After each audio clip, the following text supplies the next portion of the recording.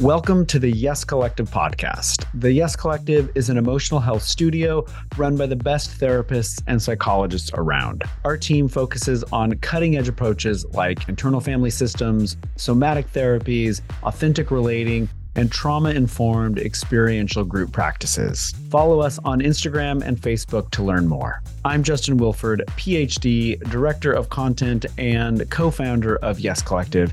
And each week, I join my host, Jenny Walters, licensed therapist and co-CEO of Yes Collective, to bring you the most amazing cutting-edge therapists, psychologists, coaches, and other leaders in emotional health. Thanks so much for joining us, and be sure to subscribe and review on Apple Podcasts.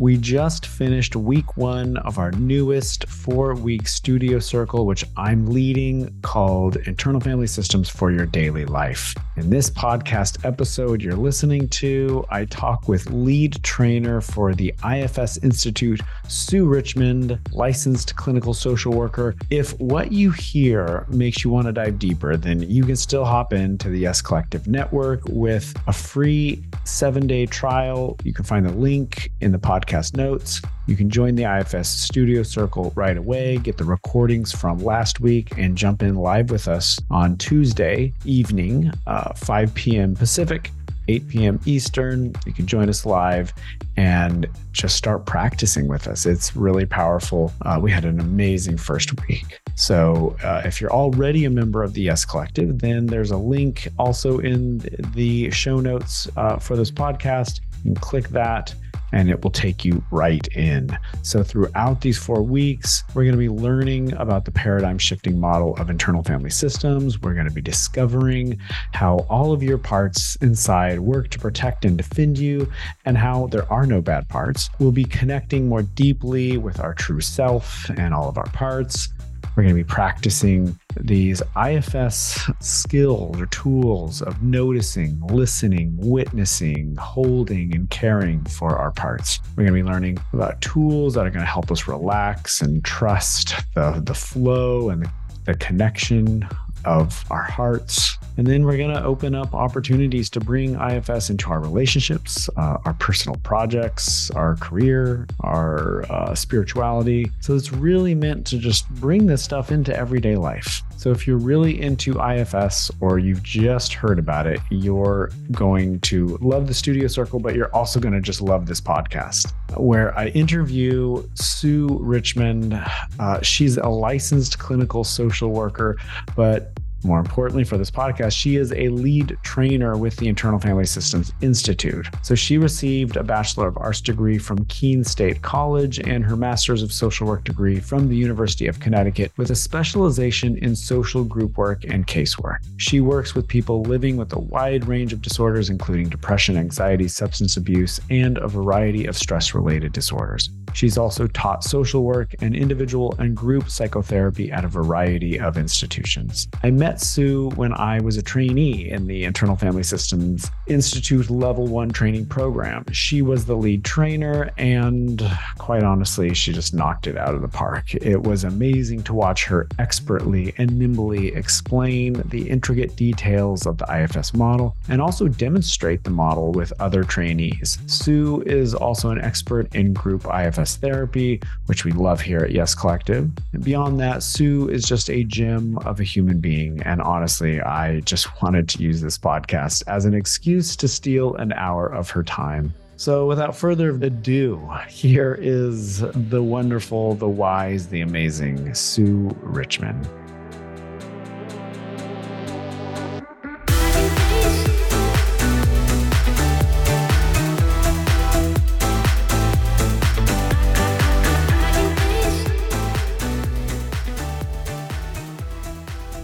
We are so excited to have you on, Sue, because you're a leader in an approach to psychotherapy called Internal Family Systems. Yes. And I'll just quite honestly, I'll say that this approach has changed my life. It has changed my family's life. And now that I work both individually and in groups, I can see how it changes others' lives. So I'm like really excited about IFS, and I'm super excited to talk about it with you because I had the pleasure of being your student. Yes. in the Internal Family Systems Institute Level 1.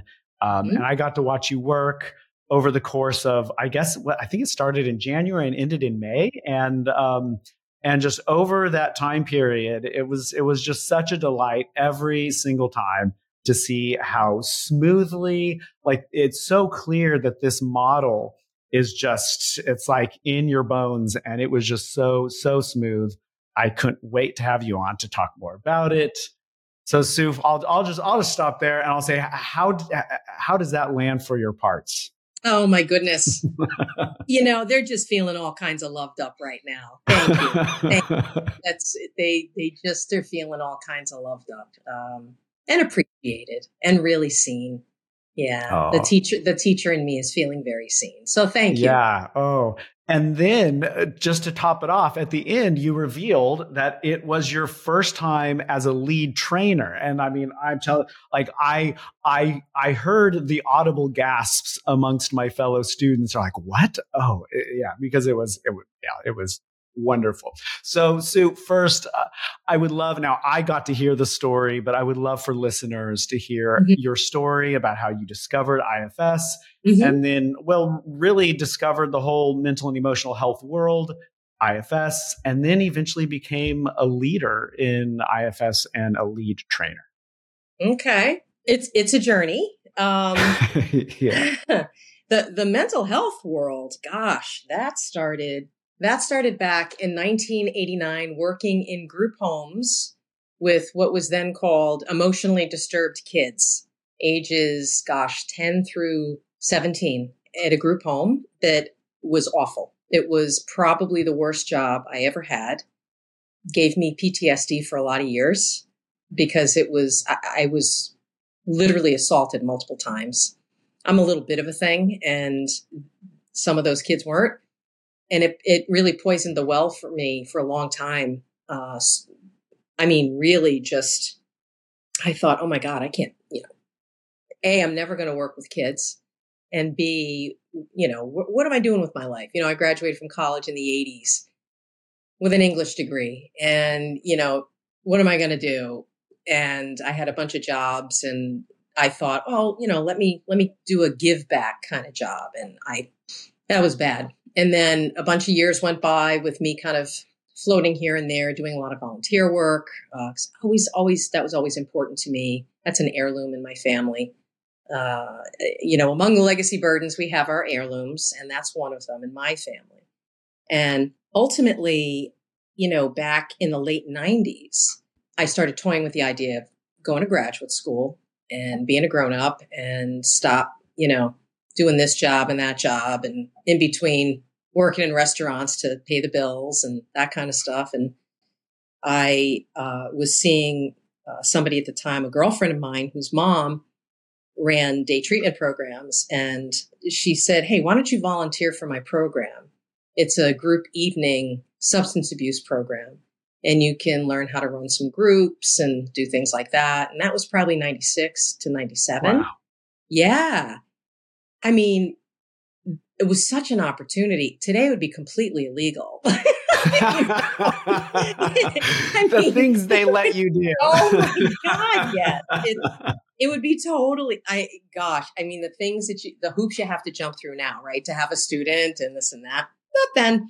So, that sealed the deal for me. And I started going to graduate school, very part-time for two reasons. One is that I had a really good time as an undergrad and had to prove myself that I could actually handle the rigors of graduate school.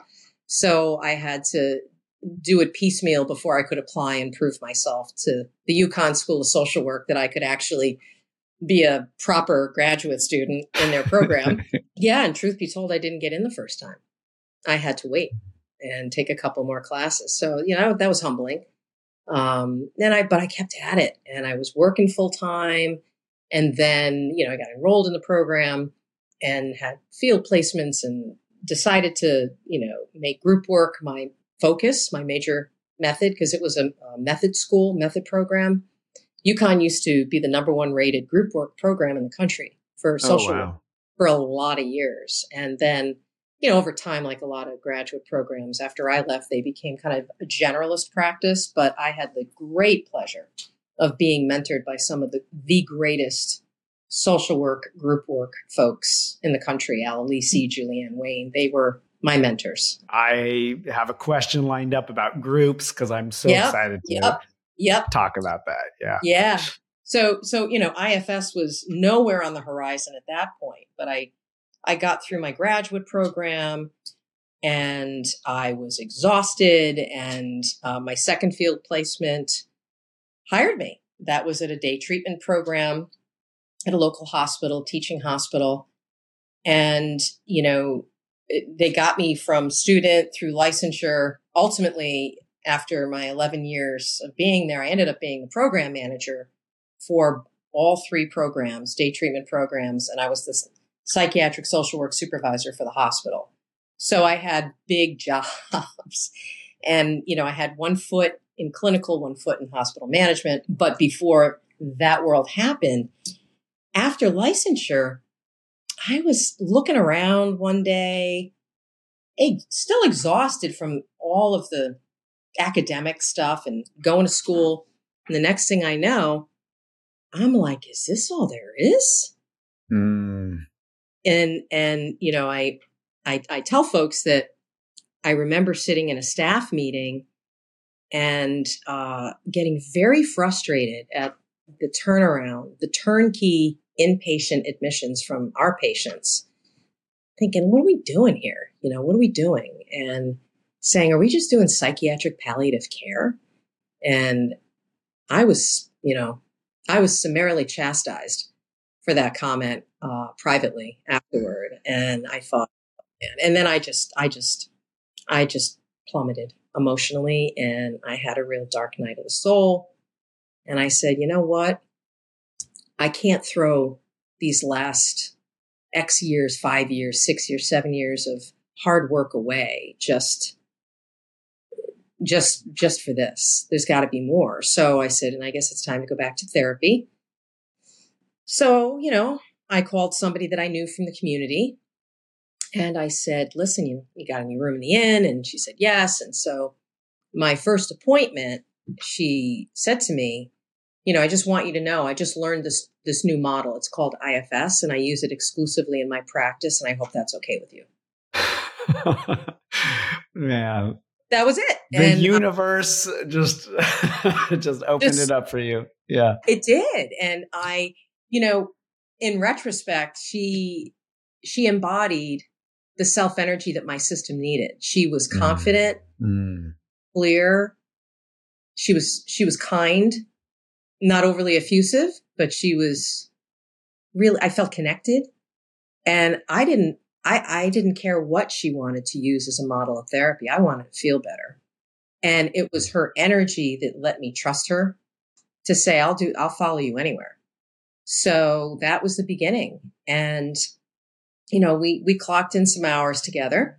That was probably 2002, 2003-ish. And by 2005, I was like, I got the bug, man. I got the bug. So, yeah. Was that a gradual thing over those years, or were there instances that you can remember where you're like, oh, this is it? Like IFS is something different. Yeah, probably a year into my own therapy. I knew just from having the experiences in my own therapy of healing and unburdenings and parts being witnessed by me and by her for what they were holding, and thinking like, this is very different. This is nothing like I've ever seen. And I said, I'm not doing anything else. And how do I do this? And then it became, how do I afford this? Because I had parts that were really focused on poverty consciousness at that point. I couldn't afford it. So it was a workshop here and a workshop there. It was reading this, kind of like what everybody else is doing, and it was the Cape Cod Institute that was a turning point. And I said, I've got to do this. And a few more years passed, and my grandmother passed in 2009, 3 months before her 103rd birthday. Yeah. And that's something. She was 103. something. Yeah. She left, she had a little something left over from my mom. And my mom had heard me talking about this model of therapy, this IFS stuff, IFS, and how I wished I could afford to do the training. And I'm, putting money away. And one day my mom said to me, I think Nana would be very happy to help you with this if she were around. So she gave me half of the money for the tuition. Wow. It changed my life. Talk about an heirloom, right? Talk about an heirloom. If it weren't for that, and that was it. And I was able to sign up for my level 1 in 2010, finished in 2011. And then I took my level 2. And then I started PAing. I bet I PA'd about, at least a dozen to 15 times. I have 5 of my own trainings under my belt of just things that I took. So, and that's a massive commitment. Like I was amazed at what the PAs did. I was like, wow, this is a lot of. Yeah. And we didn't get paid back then anything. I mean, they don't get paid, much. It's really still, they get paid, but it's really, the trainers hold it as a volunteer kind of job because it's a long day. You wouldn't want to break down the hourly. They do it because they love it and they're committed to it and they want to pay it forward and they want to learn. Yeah. So you eventually take the training, you go level 1, level 2, and you're just like off to the races. I'm off to the races. And what's happening professionally for you at this time? So at this time, I'm still at that first hospital gig, but at that point, before my training, I had, between my own work and these one-day workshops and Cape Cod Institute and reading, I, had the gift of desperation at work to say, I know enough to be dangerous. Let me just try to go in and implement some of these individual components in the group. So I tell the story of the whiteboard. So it was the whiteboard group, right? I was always using the whiteboard. And this particular day, I used Marielle Pastor's mandala.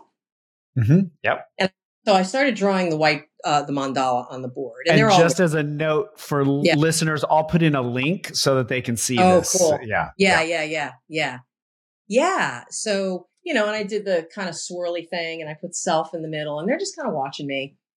And then I started asking them questions. Like I looked at the group and said, let me ask you all a question. Okay. So some of you in here carry this diagnosis of bipolar disorder. I said, yeah. I said, okay, show of hands.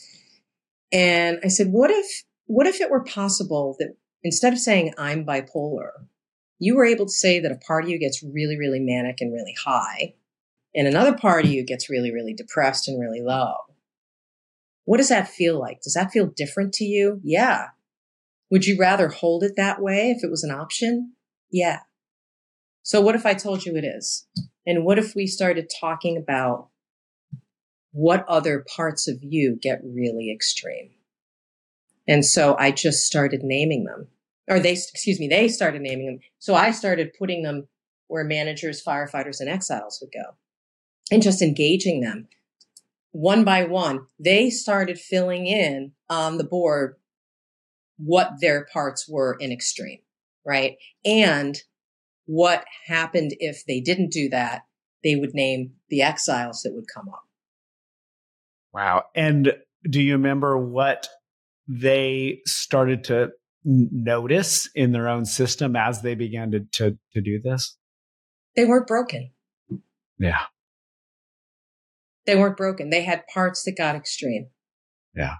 And it made sense. Yeah. And it made sense. And they were desperate to learn more about, well, how do I change that? They go, because they're so desperate. If you're, day treatment is one step below inpatient without the locks on the doors is how I like to hold it. And, these folks were, many of whom were flying in and out of inpatient. We had somebody OD in group one day. Like it was really heavy duty work. So for these folks to all of a sudden have this hope, right? That, gosh, I'm not this broken thing and I'm not this one thing. I'm a human being who's complex, who can also have more parts, but can also have this place inside of me too. That's a soft place to land. Was a game changer for them. And I just kept playing with it. And, eventually I left there because I had a wonderful opportunity that actually came out of having cancer, was a job offer. Yeah. A job offer at another clinic that I kind of crafted, where I left to have a part-time gig to build my practice. And I developed and ran an outpatient group program that was exclusively IFS based. And they just let me have at it. So free reign, and you just got to do it. And so that move, then you're just doing IFS exclusively. That's part of your personal practice. That's part of your private practice. And then you're doing the group work as well. That's right. Mm-hmm. Yeah. Wow. And so can we say then just the rest is history? Like this. And the rest is history. The rest is history. Yeah. So then it PA after PA after PA, and using it there, and then expanding my practice, and then presenting at the conference on IFS with groups, and kind of getting a little bit more visibility that way. And, then in 2017, getting on a trainer track as a AT mentee, and the rest of that is history. Yeah. So listeners will have heard you mention, firefighters and managers and parts and self. And so my next question is about just explaining the IFS model. And so we have had other wonderful IFS leaders on. And so we've had this described before, but perhaps there are some new listeners. So I'm curious, how do you describe it when it's like an elevator pitch to somebody who has just never heard of this before? What is your way in? My way in is that when somebody asks me about it, I say to them, have you ever found yourself in a situation where you've got to make a decision about something, and you're in this constant inner battle where you're really torn, you don't have clarity about the decision, and you say, a part of me wants to do this and a part of me wants to do that, and you go back and forth, and they're like, yeah. And I say, yeah, that's a thing. And me too. Well, in IFS, we call those parts of ourselves, the parts of ourselves that can get in conflict, that have one opinion and somebody else in there has another opinion. And then when we get really curious, we find that things like anxiety, depression, obsessive compulsive thoughts, those are parts too. That's not who you are. Those are parts. And they get kind of curious. And I say, so the other piece of the model is that we have this thing called self-energy. And that's, for me, I describe it as my soul. Living in a predominantly Judeo-Christian area of the country, people get that. And I say, it can be for somebody else a place where they're really dropped in the zone, just kind of really feeling the essence of everything that they are inside of themselves, and nothing around them, spinning around them else matters. And whether that's a courageous voice in the zone, whether that's calmness, or that's a place where when we work with people's parts, we help those parts be less extreme so they don't eclipse that natural state of being in you. And so that's kind of one piece of it. And another elevator piece of it for some people, if, depending on where I am, is I say, I've been a therapist for 25 plus years, and I've seen, I'm a trauma therapist. I've seen a lot of different models, and by far, this is the most gentle, kindest, most respectful model of therapy I've ever used. And people get real curious then. Yeah. I imagine. And so I am also imagining that listeners would say, all right, so I understand that certainly have these inner conflicts. So I'm pulled one way, or, a part of me wants this, a part of me wants that. What are these parts? Are they just, are they metaphors? And this is a question that I have for a while have just pushed off to the side, because let's just, the model works. We're just going to treat these parts. And as a quick aside, I had a training with Bob Falconer once. Yep. And he said, the work goes so much faster. We're going to talk about this in a little bit, but the work goes so much faster if you treat parts as spiritual beings. And I remember at the time I was like, oh, I can't do that. No, I like parts are metaphors, or this is just a really clever way to understand our inner world. But the more I've done this, the more I've worked it, the more I have had my own IFS therapy, the more I feel like, oh no, I think Bob might be. I mean, Bob can be right about treating them as spiritual beings, and maybe they're nothing of the sort, but there's something there. And so I'm curious how you think about parts, like what they actually are. I just think they're little personalities of ourselves. So here's the thing. You can have anything outside of the state of being we call self-energy is a part. Okay. So if we think about that self-energy as soul or spirit, then anything that we are experiencing outside of that is a part. Yeah. And as we're holding it in my vernacular of a soul, right, or spiritual state of being, I just want to be clear that for some people, that may be too Zen. It may be the act of embodying courage or confidence that has a different energy, but has the same role, which is it is that which grounds us into the state of being of who we are at our core. Like, I'm married to somebody whose self-energy is probably courage. I would not say calm is her go-to, but I would say courage is. Yeah, she can access calm though. Oh, sure. Yeah. Of course. Yes. 100%. Yeah. But she's a great example of very different self-energy from me. Yeah. So you think of parts as another common synonym with just these sub personalities. Yeah. Yeah. And that's aligned with the model. It's a multiplicity model. It's not a unity model, right? One of the things that I was really surprised at as I got deeper into trainings, deeper into the model, is I began thinking about these as parts as metaphors. I have an angry part, it's like anger, but we can treat it as a part. And I don't remember.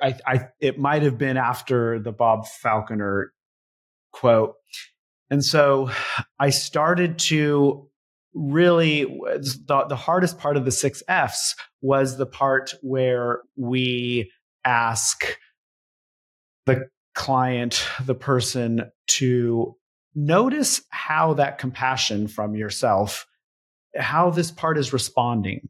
That's right. To that. And that was really hard for me because metaphors don't respond. It would be like asking, how is that painting responding to the love that you're giving? It's like, well, it's not, it's a painting. Right. But now having done this enough, parts absolutely respond. They totally respond. That's right. And so what do you think about that? I think I hold them as little internal sentient beings. Whether they show up as a cloud or they look like a little Justin or a little Susie at 3 or 4. For those of us who have visual cueing. I mean, most of my parts at this point look like me at different stages of my life.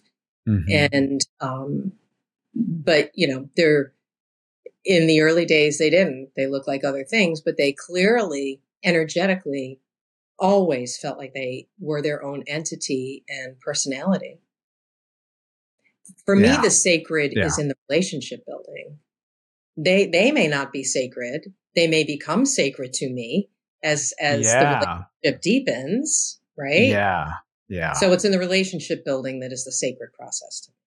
Yeah. And this is, I have a part that's like, oh, this is going to get too much in the weeds. You got to pull back. But I also like to just follow my aliveness. And so one of the things, I don't know that we got to really focus a lot on this in our training together that you led, but at the end of the training manual, there's a practice of getting to know the self of the parts. Ah, And that blew my mind. I was like, oh my gosh. Okay. So this is like fractal and yeah. I, and That's a good way to I'm think of it. sure I am losing listeners as we speak. But the reason that I bring it up is just that there's this really fascinating, and I've now seen like this real quality where parts have their own self energy, or this own soul, this own spirit, whatever you want to call it. And that that's been a super cool realization for me. This That's is right. deep work. 100%. Yeah, Yeah.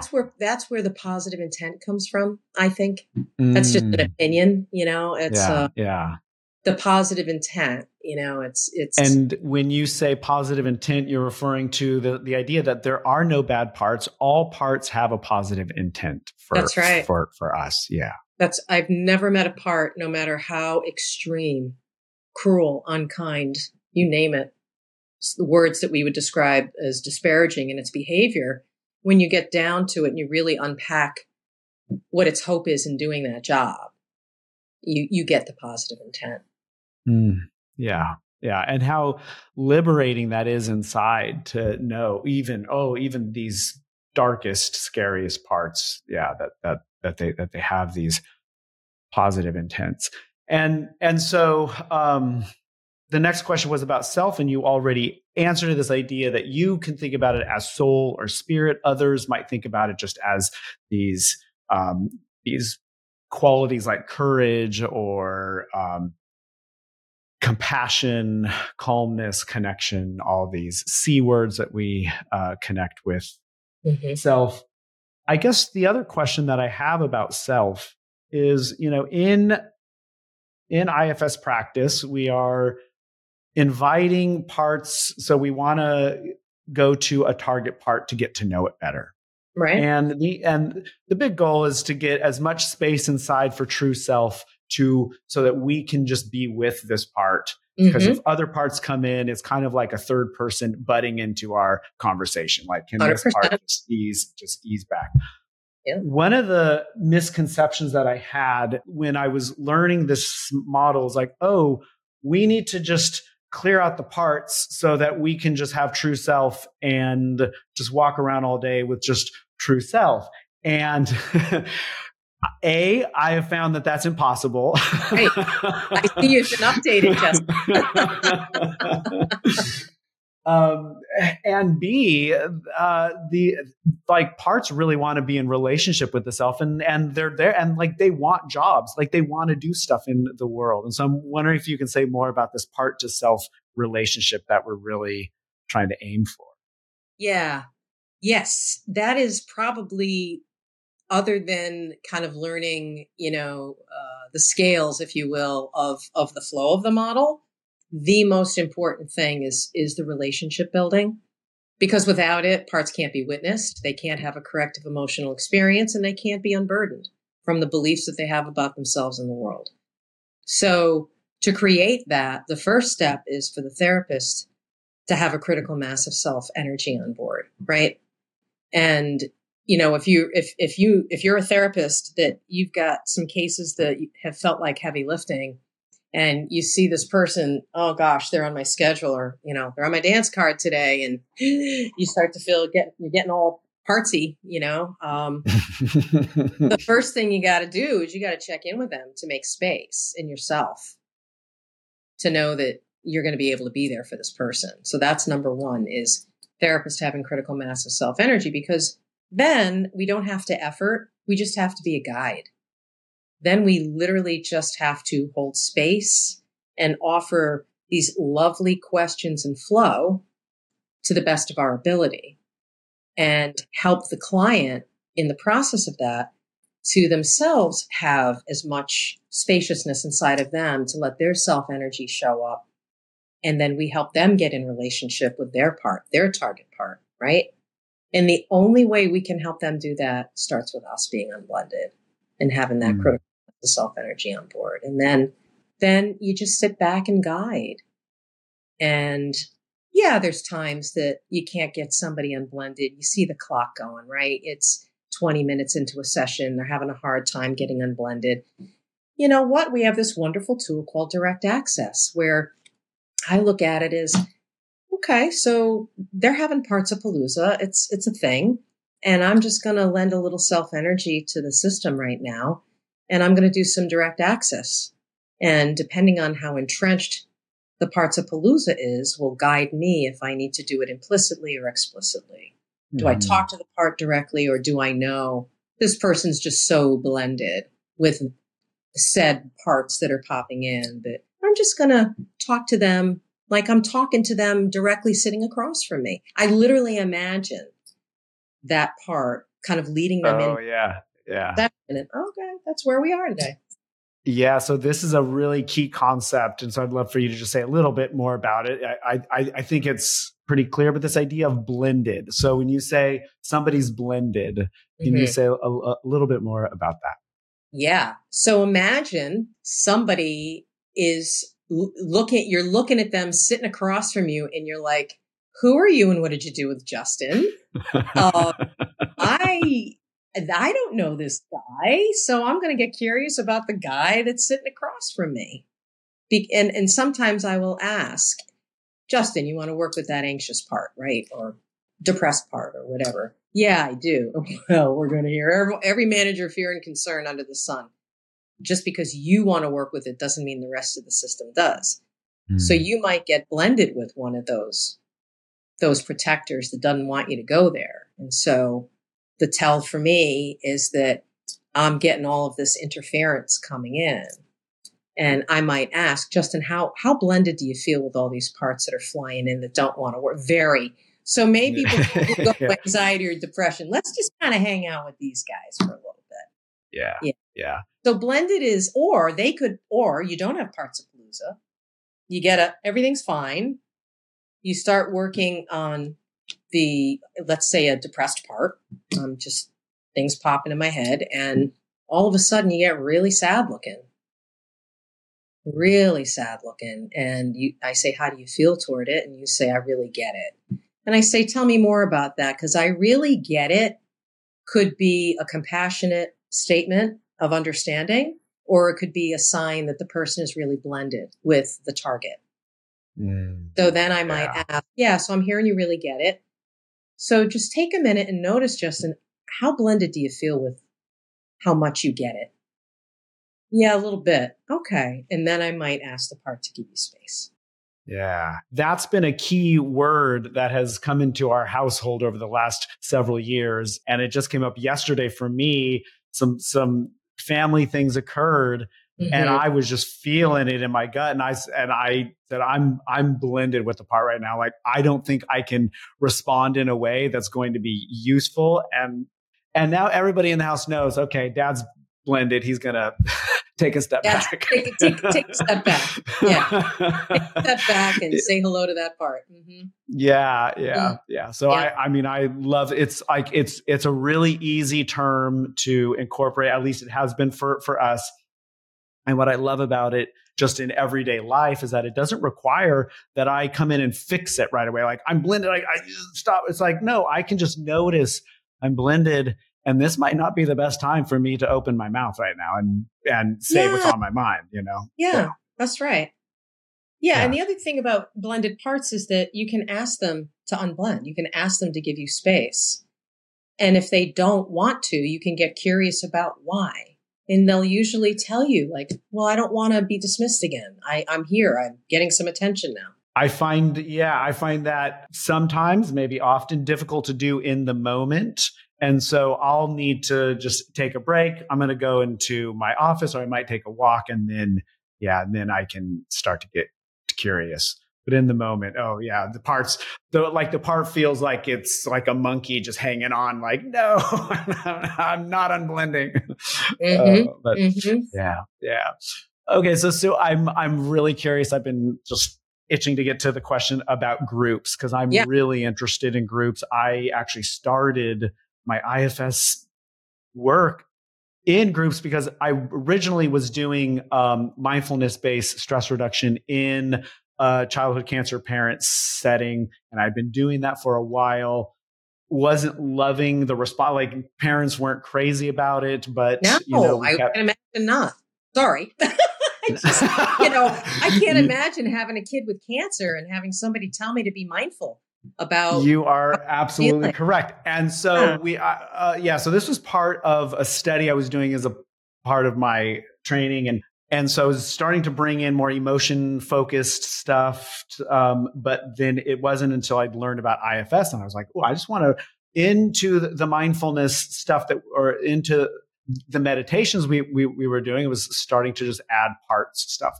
And so I just loved it. And that's kind of where things began for me.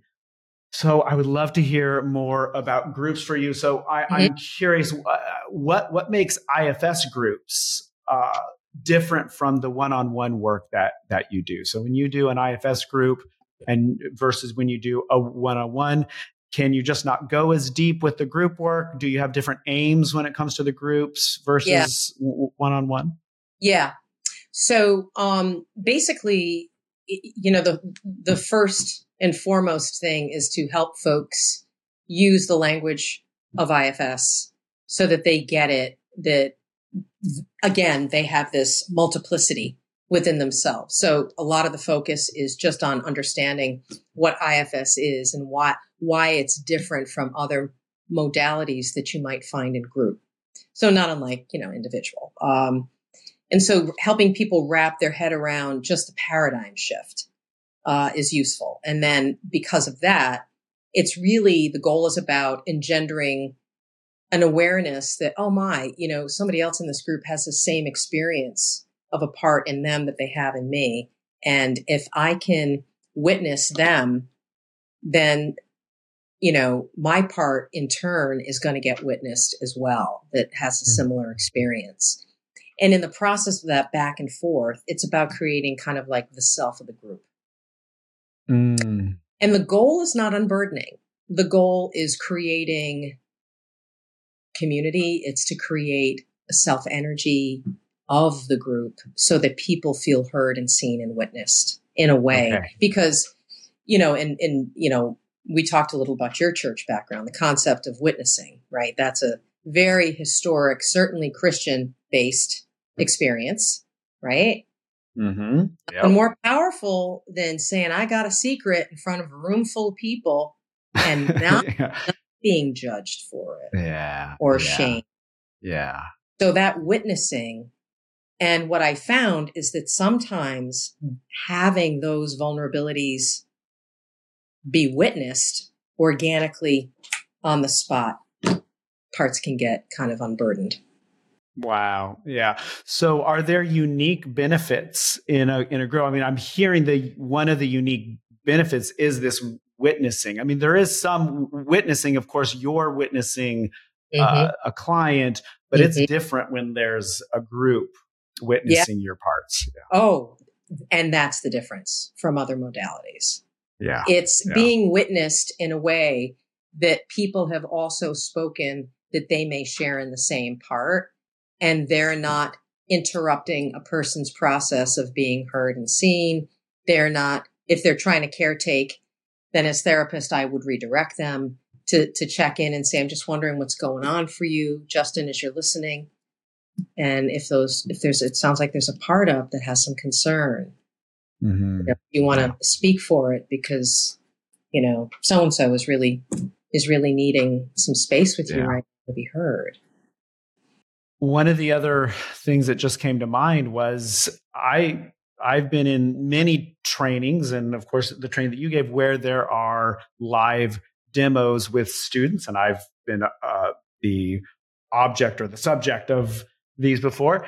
But when I am just the observer, just one of the group, just observing the demo, I have noticed something happens for me. Like it's not just so I can take notes and figure out how this is done, but there's like something happens inside. Some parts get a little bit more connected to self, a little bit more room for self. And I've been surprised over the years that like there's just something healing about even just being a part, just observing it. 150%. 150%. And you can ask people who are lead trainers now, senior lead trainers that took their training in the beginning. It's the same experience. It is a ubiquitous experience that you don't have to be the one in the demo and your parts are listening. Remember me saying our parts listen all Oh, yeah. they're paying attention. That's right. So don't think if you're in a group and somebody else is having an experience of being heard for the first time, that it's not going to resonate with somebody else's parts that are listening. And that they're going to have a little healing too. Like, wow, Justin isn't bad. So maybe I'm not bad either. Yeah. Right. And I'm not telling Justin that he's not bad. Justin's figuring it out for himself. Yeah. Yes. Oh, that is, yes. And I just want to double click on that. One of the coolest things about IFS for me is that it really fundamentally, it is self-led. Like nobody needs to be told or it's like all this wisdom is already in there. You just like step back and you just watch it unfold. Yeah. To be told is anathema to IFS. Yes. Yeah. Right. We ask. Yeah. We don't tell because we respect parts. They have a reason for being there. Yeah. And then once parts start to build a relationship with self, what I've seen is their own wisdom starts to click in, and like they're like, yeah, maybe that thing that was counterproductive in your life, like I would really like to be able to stop that. Or, they don't need to be told, hey, that's counterproductive. You have to stop that. Like they know. They've been told that. And, I'll say, how's that been working for you? They know. And they want to. It's not like, well, I guess I should. It's like in my experience, once there's a critical mass of self on board, these parts, like their wisdom just clicks in. You don't need to lead them. You don't need to. No, that's right. Tell them what to do. So Sue, you have been a part of IFS for a long time. You have gone through all these different trainings. And so I'm curious, for you, have your views changed over the years? Anything that you have, changed your mind about or has evolved for you with IFS? Yeah, it's allowed me to have a lot more grace for myself and other people. I started doing this thing called back deck chats, back probably 10 years ago at our old condo.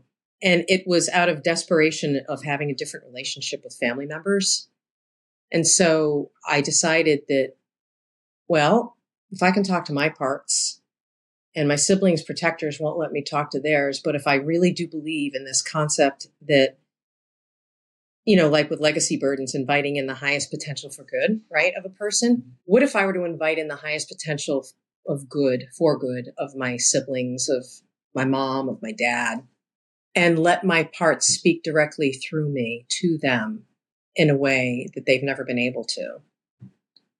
And, of course, it's in my mind's eye, but there's an energy. And I would say within about a year or so of doing that, my relationship started changing with my siblings first, and then my mom. And I think it was easiest with my dad, who's deceased, because he's been in what I like to refer to as a spiritual hospital for a long time. And to get that soul energy here in a way that could be available to parts of me that needed him to witness hurt was very powerful. Wow. Yeah. And so I literally started seeing a change. And now I can tell you, I have a really great relationship with my siblings in a way that I never, ever imagined. Wow. Yeah. And I'm hearing, so this leads directly into my next question about spirituality. I'm hearing, we've talked already about spirit and soul, talked about spirituality just now. So can you say a little something about the connection between IFS and spirituality? This has been one of maybe the most surprising thing for me, is how spiritual it is and how it has changed my relationship with spirituality. Because before IFS, I spent my entire adult life in academia. just a typical secular academic. Was not okay when Bob Falconer said the sacred beings thing. I was like, yeah, not for me. But it has really changed things for me, and I have no problem saying that I am spiritual now because of IFS. Yeah. Okay. It's funny. Not much has changed for me. I mean, this is just kind of how I've rolled. Spirituality has been an important part of my life from the time I came into this world. I joke with people and say, when I was a little girl, when I was little, like I would go on my swing set, like 6 years old and under. I would take a hand towel from the kitchen, put it on my head like I was a nun, and I would sit on my swing and I'd swing back and forth and say, I just want to serve you, God. I just want to serve you. And, the whole celibacy thing like ruined it for me. Not to mention the whole Catholicism thing ruined it for me. I became an Episcopalian after many, many years of searching for a home. But I think that it always felt sacred. I think it's the sacredness of the model that has always felt spiritual. Back in the early days of my training, we were taught that Dick recognized there was a spiritual component to it, but because of you academic folk and the EBTs out there, right? They frowned on this concept of mixing spirituality with psychotherapy, right? So Dick didn't want that to kind of be out in the ether, and until he did. And once we got some street cred, it made a big difference. I thought it was a psychospiritual model from the beginning. It could not be because of the energy that you feel inside when you're doing the work. It just feels different. Yeah, totally. Yeah. So I wish I could say something more exotic that, I've had this huge trip. Yeah, like you had this transfer, but no, but it hearing that it worked so well, maybe because of this prior spirituality that you had. I just had a line of a lyric in a song of a church I had belonged to many years ago. Surely the presence of our God is in this place. And it was a song that really moved me. And when I would hear people sing and the harmonies, it just always gave me, as a friend of mine calls them, truth bumps, and I guess IFS felt like surely the presence of our God is in this place, whatever the God of our understanding is. Yeah. Beautiful. Well, Sue, we have a little bit of time left. We could start to wrap it up here, but we talked about leaving a little bit of time for maybe a very short demo. Sure. And so I want to be sure that so how does no more than 15 minutes sound to you? Is that okay? Yeah. All right. Because I would really love for listeners to just see how this works and see how you work. I have to say right off the bat, I noticed a part that was like, we could just wrap it up here. You don't need to do this. That doesn't want to reveal maybe stuff that I'm not sure about. Because actually, we talked about this before the podcast. Before this, I had a meeting that was contentious, and I still feel parts alive around that, and I don't have any clarity. I really don't have a lot of clarity about it, so I don't even know what might come up. So that'll make it fun. Are you interested? Yeah. So my first question is, are you interested in kind of finding out? Oh yeah. I mean, I'm hearing inside, yes, absolutely want some clarity. And then I have one part is like, can we get this clarity maybe not on a podcast? But I think that part can ease back. Yeah. Great. So I'm hearing, Justin, that what you want to focus on is what's happening inside you post this meeting that you had that's really not feeling good. It's really not feeling settled. It's not feeling good. Yeah, it's not feeling settled. That's for sure. Yeah. Okay. So Justin, take a minute and just to settle in. Just to take a breath and settle in before we start, and you can let me know when you're ready. Yeah. I'm ready. Great. So, Justin, take a moment and check inside and see if there's any parts that have any concerns or fears about getting to know this part that just doesn't feel settled. Yeah, I mean, the only concern is just around this being on a podcast. If this weren't on a podcast, I think I know that all parts would be like, yes, let's figure this thing out. Mm-hmm. Yeah. So, not for nothing, that part's got some valid concerns. So why don't you take a minute and see what it needs from you about that? It wants me to know that this could just be edited out. I had a funny. Yeah. Yeah. Okay. Yeah. So how is it responding to that?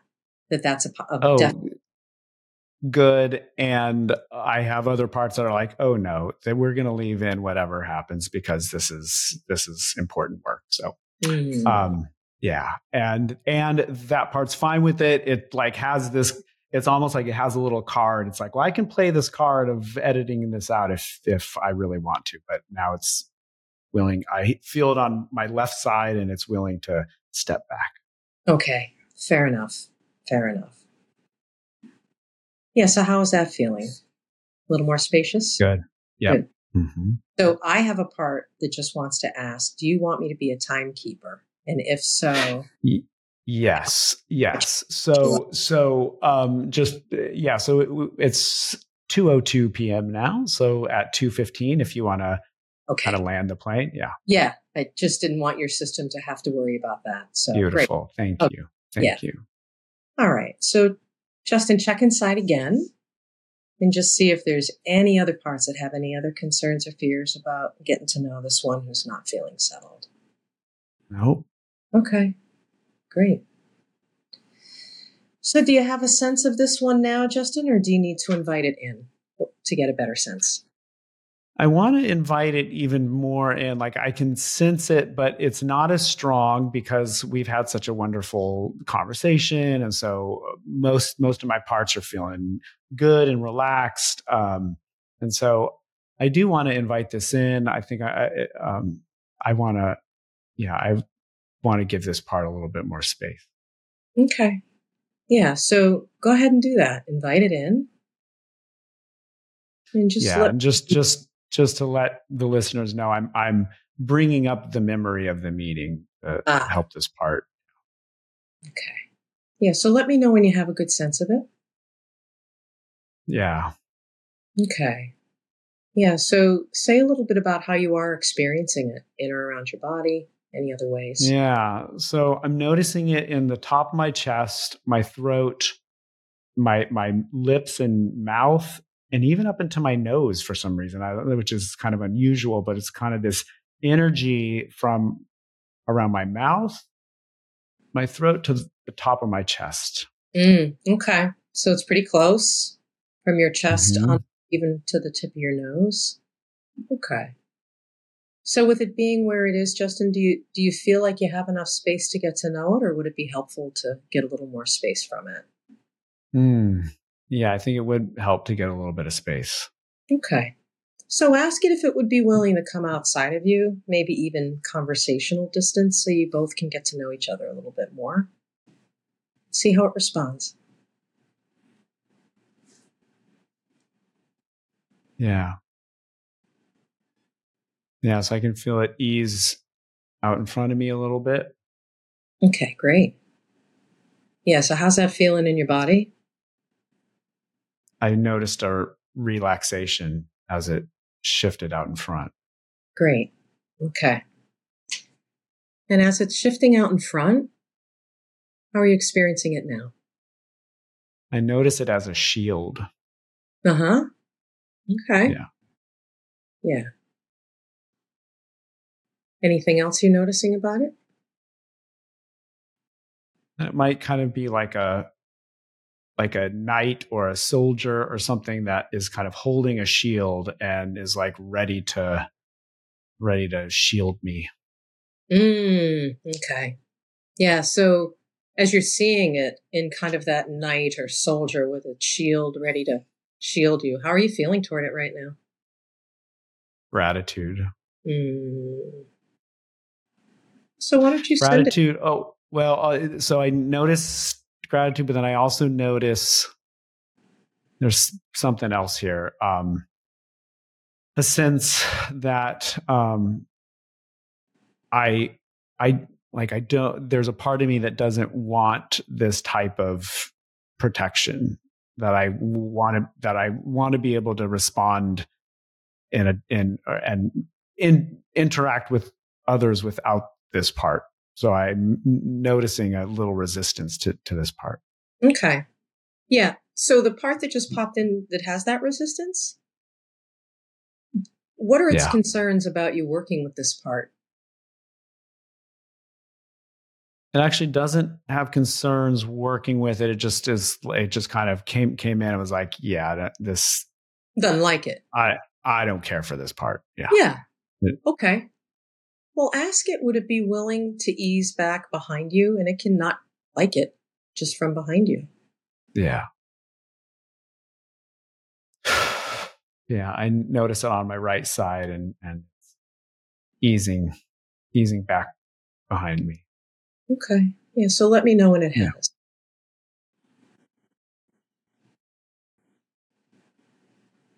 Yeah. I'm just acknowledging it and letting it know that I hear it. Good. That's great.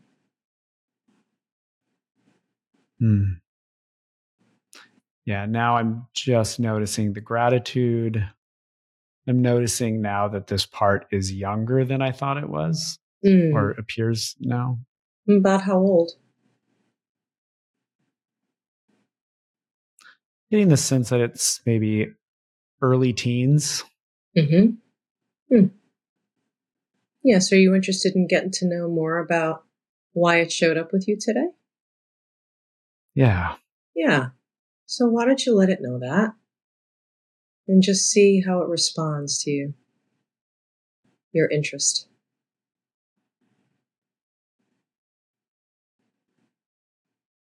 It's kind of lowering the shield, and yeah, he's just kind of looking at me now. Oh, and how you feeling toward him as he's looking at you? So it's, I think the closest word is compassion, but there's a sense of like, oh, yeah, you're pretty young, and yeah, like you're too young to be a soldier. Like, what a tough job for a young guy like that. Yeah. Yeah. Yeah. Yeah. Well, maybe you can let him know that and see how he responds to that awareness from you.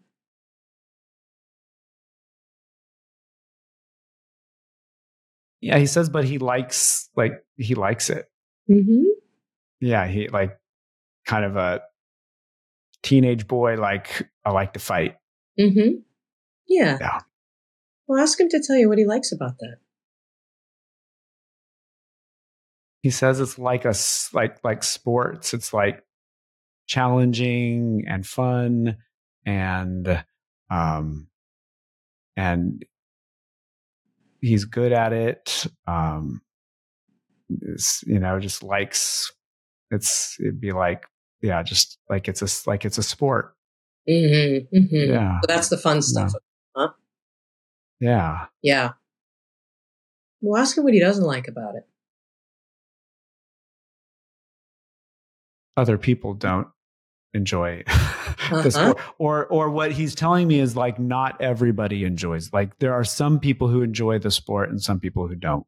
That's right. Yeah. That makes sense to you, that he would feel that? Yeah. Yeah. Yeah. Yeah. So let him know that you really are getting it. Yeah. And he's letting me know that he doesn't get to do this these days for, that this is that he doesn't get to, he doesn't get to play this game. Mm-hmm. Mm-hmm. Yeah. Yeah. Yeah. And maybe ask him, Justin, what exactly is his role when he plays this game? I'm getting the sense that he helps me be right. He helps me be right. Yeah. But he himself is like, he's not as concerned about like the rightness or the truth. It's like, he just like, there's another part that's concerned about being about correctness or truth or rightness, but he likes to come in and do the battles on that other part's behalf. Does that make sense to you?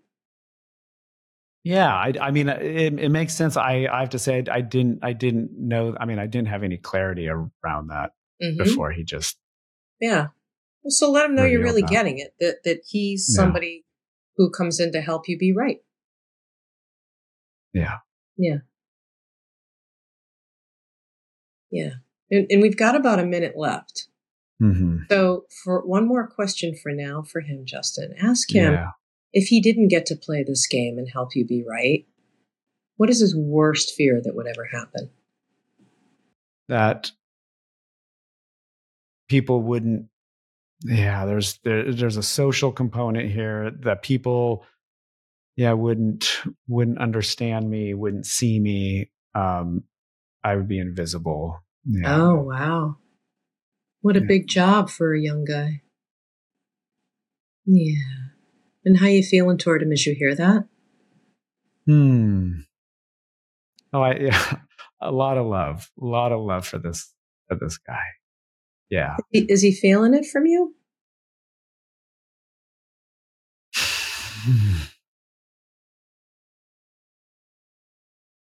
Yeah, he's wary of it because he knows there are other parts that that aren't crazy about his job or the way he does his job, and so he's not fully trusting in this love, and I can sense those parts as well.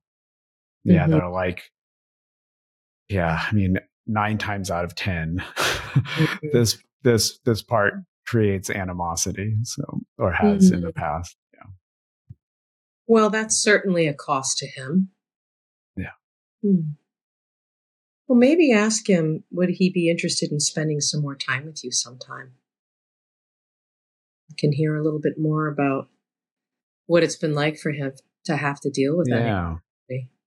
Yeah. And he wants to know, like, can I find other ways to do this? Like, I really enjoy this work. I want to find other ways to do this. That's what I'm here. Yeah.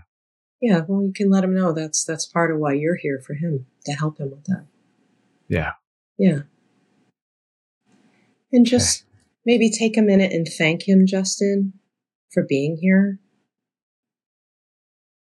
And see if there's anything he needs until you can get back to him.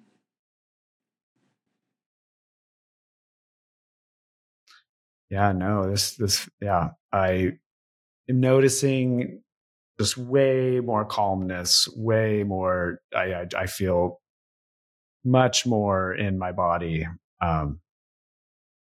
So he feels good. Oh, that's great. Yeah. And one last thing, you got to check in with those parts that he's back and see how they're doing and if there's anything that they need. Yeah, the part that was concerned about the podcast is totally fine. Like, oh yeah, nope. I mean, all that stuff is there. Yeah, they're good. So he's good. I'm feeling good. Good. Well, thank them. Thank them for giving you space. That's big. Okay. Thank you, Sue. Welcome. A little mini demo on the first 4 Fs with a little bit of finding out its role. Huh? Yeah. Oh, that was great. Oh my gosh. Well, so I know that you have a hard out in a couple minutes, and so I just want to ask real quick, Sue, is there anything new, challenging, interesting that's happening in your life right now that you want to talk about? New, challenging, and interesting. Honestly, it's personal. It's helping our sweet little Sasha, our puppy that you met, who turned a year. Yeah. Oh, wow. To be a good citizen. I'm really, this is a game, and, we haven't had a puppy in 20 years. And I feel like, we want to do it differently. She's portable, and we want to have a different life with her.